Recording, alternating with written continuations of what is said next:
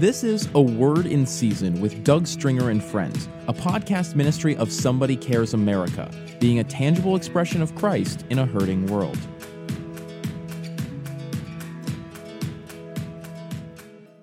Welcome to another Word in Season with Doug Stringer and Friends. My name is Cassie Smith, and I'm excited to get to share a Word in Season with you today.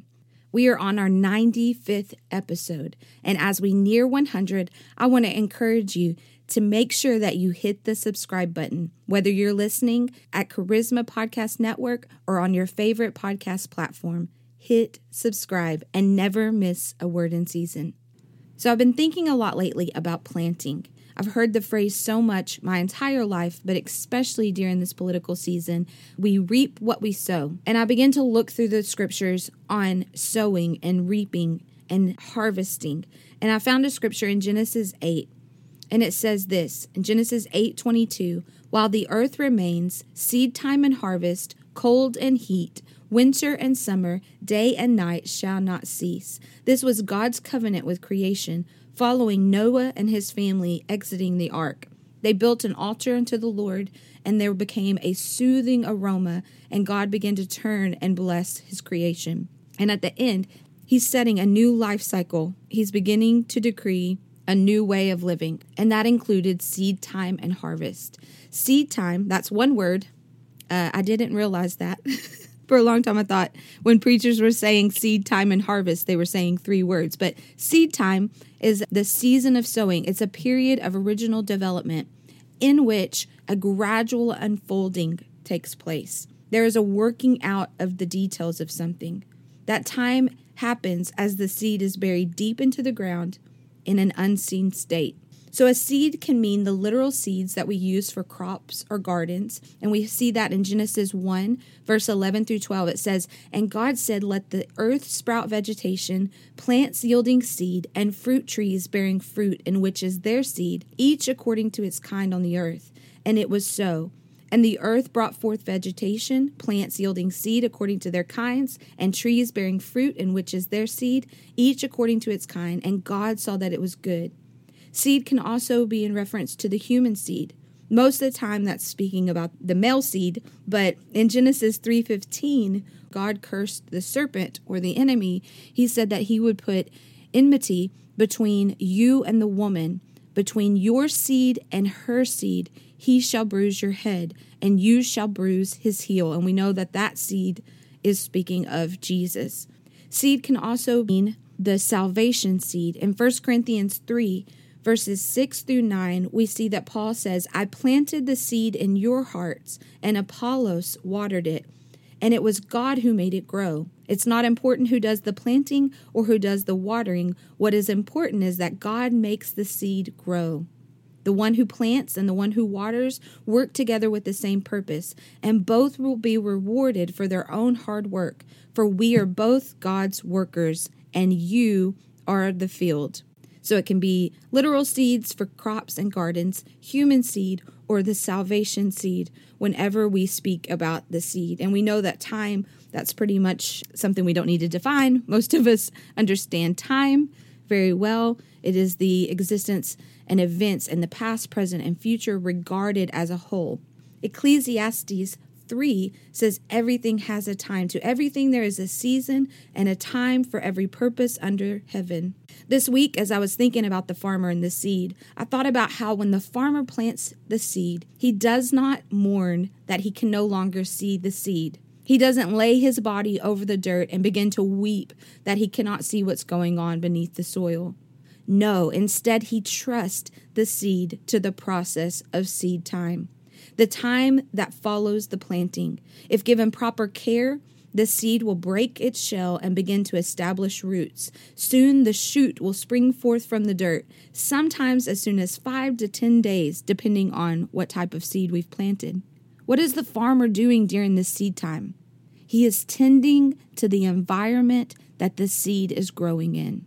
He watches over it. He's already studied all that he needed to know, and he prepped the ground for the harvest long before he planted. Now he watches, he works, and he waits.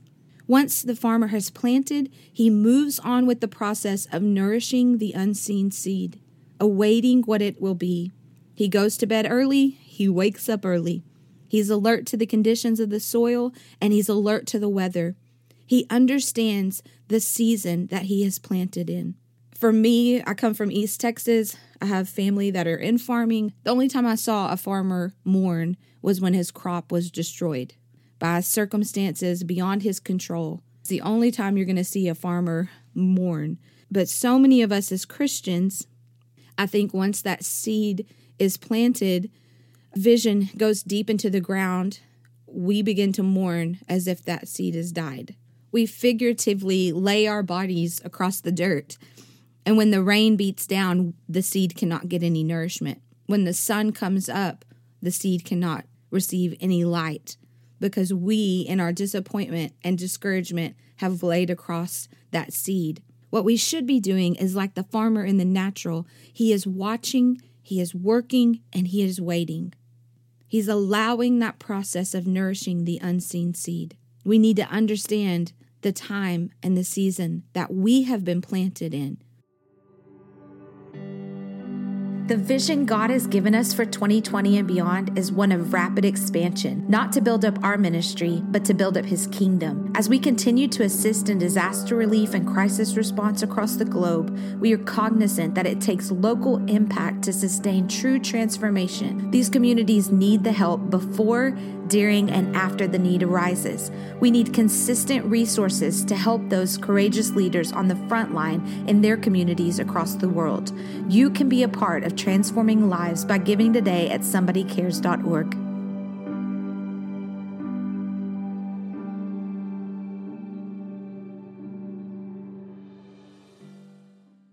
We are here for a purpose.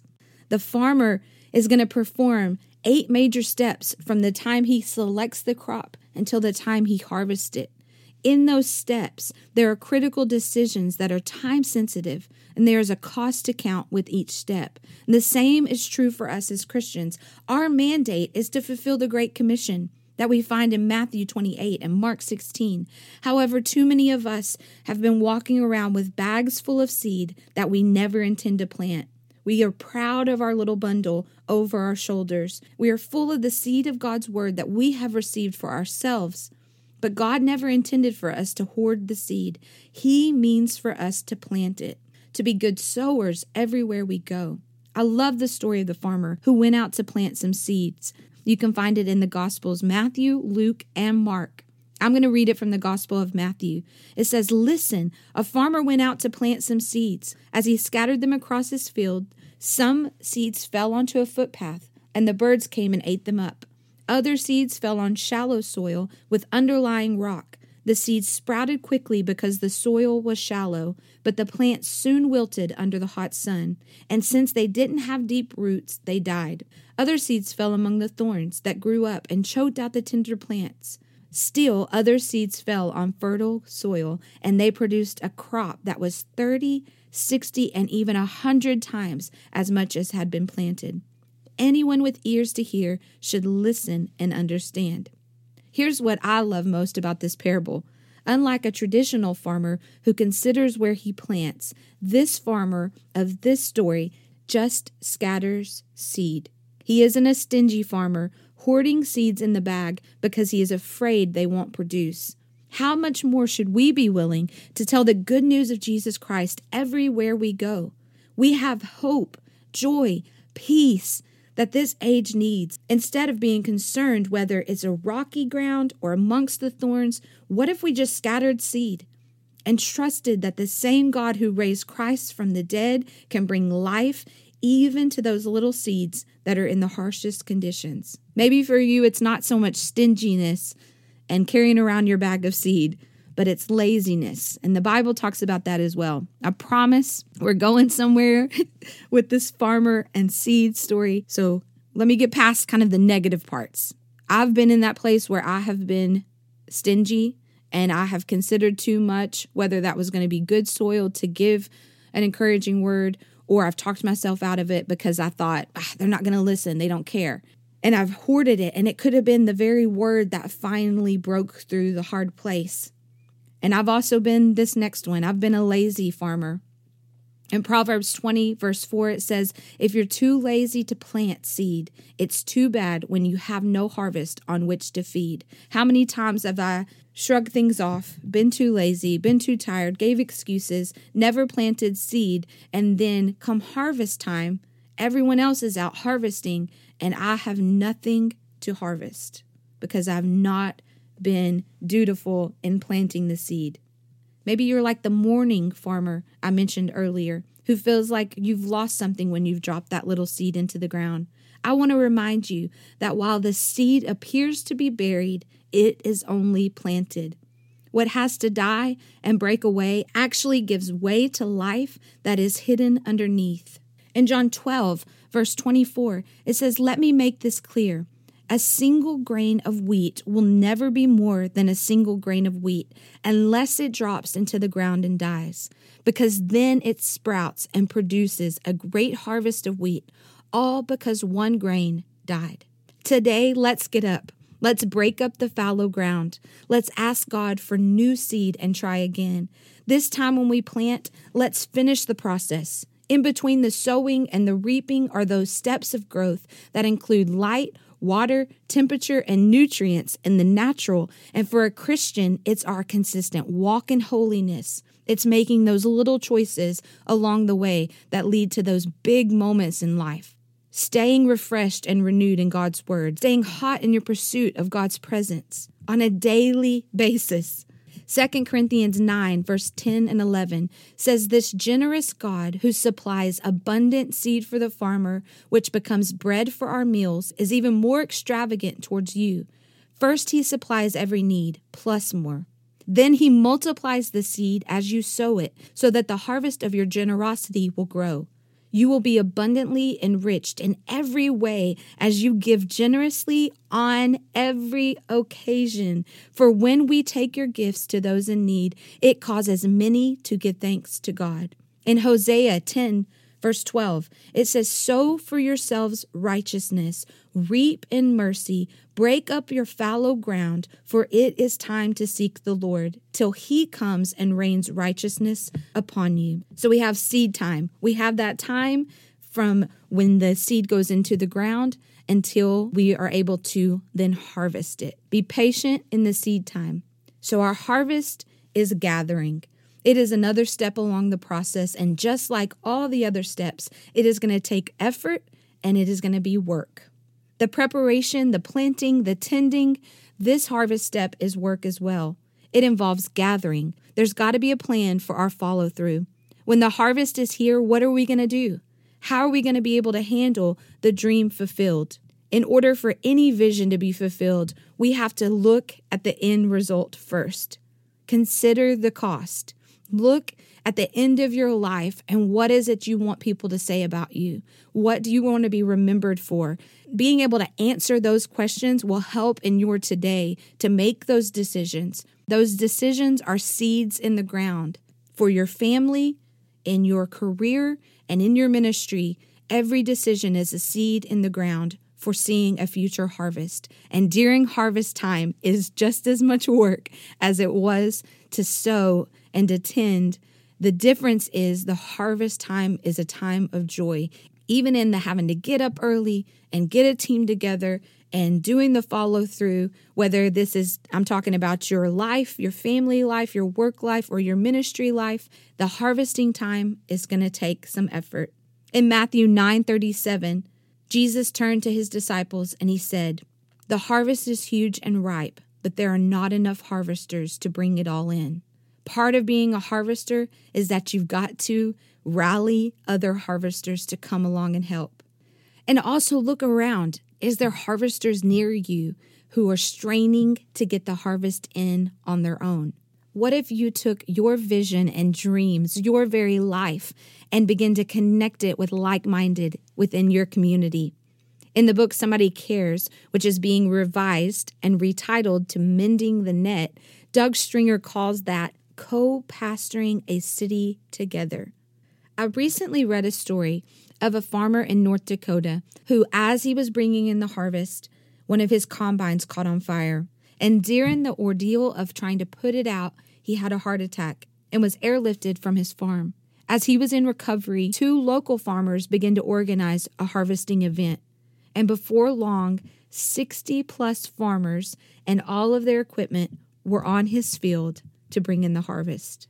Can you imagine if we as the church operated with that same mindset? That the most important thing was that we bring in the harvest.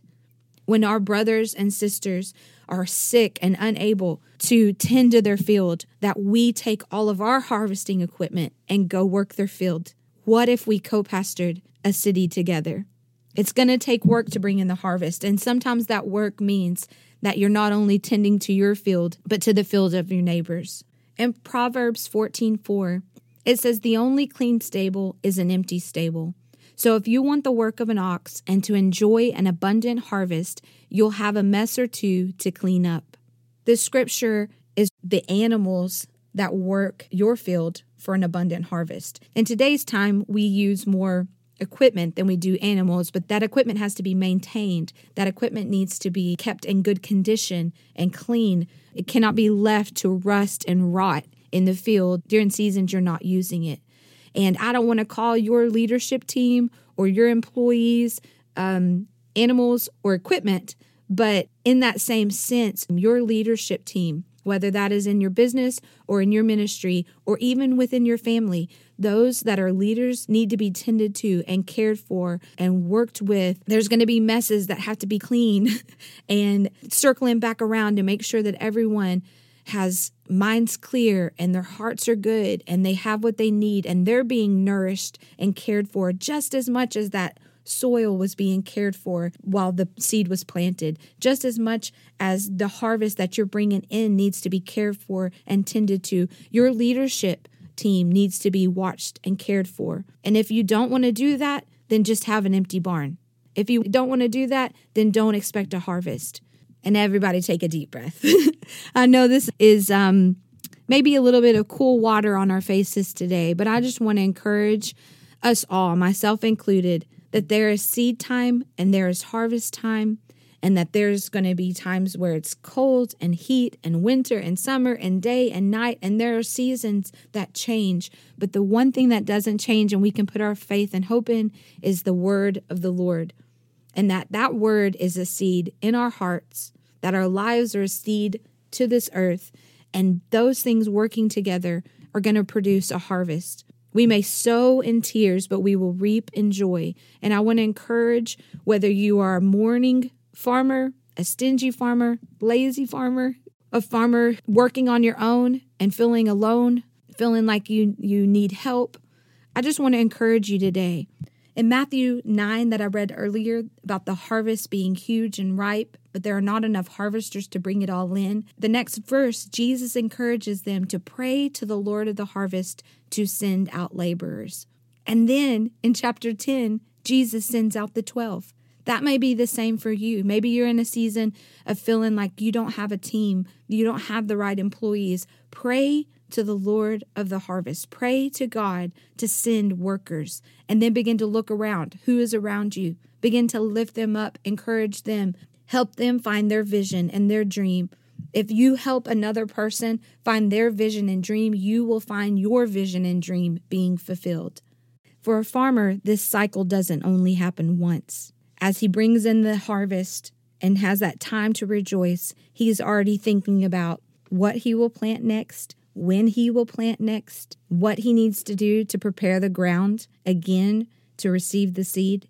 This is a cycle that will go on throughout the farmer's entire life. And much the same, you may be sitting there listening and feel like you have been in this cycle of constantly, man, when am I ever just going to sit back and relax, see the dream fulfilled? The truth is, it is not the dream being fulfilled that is the whole purpose of our lives. The dream is being fulfilled every single day you wake up, every single day that you draw breath, and that you sow encouraging words, give away your kindness, be compassionate, give joy, help someone anchor into the hope of Jesus Christ. Every single day that you do that, you are God's dream being fulfilled on this earth. It's not so much our dreams, but it's God's dream being fulfilled on this earth. I heard it said once, The journey is the destination. And that phrase changed my whole perspective.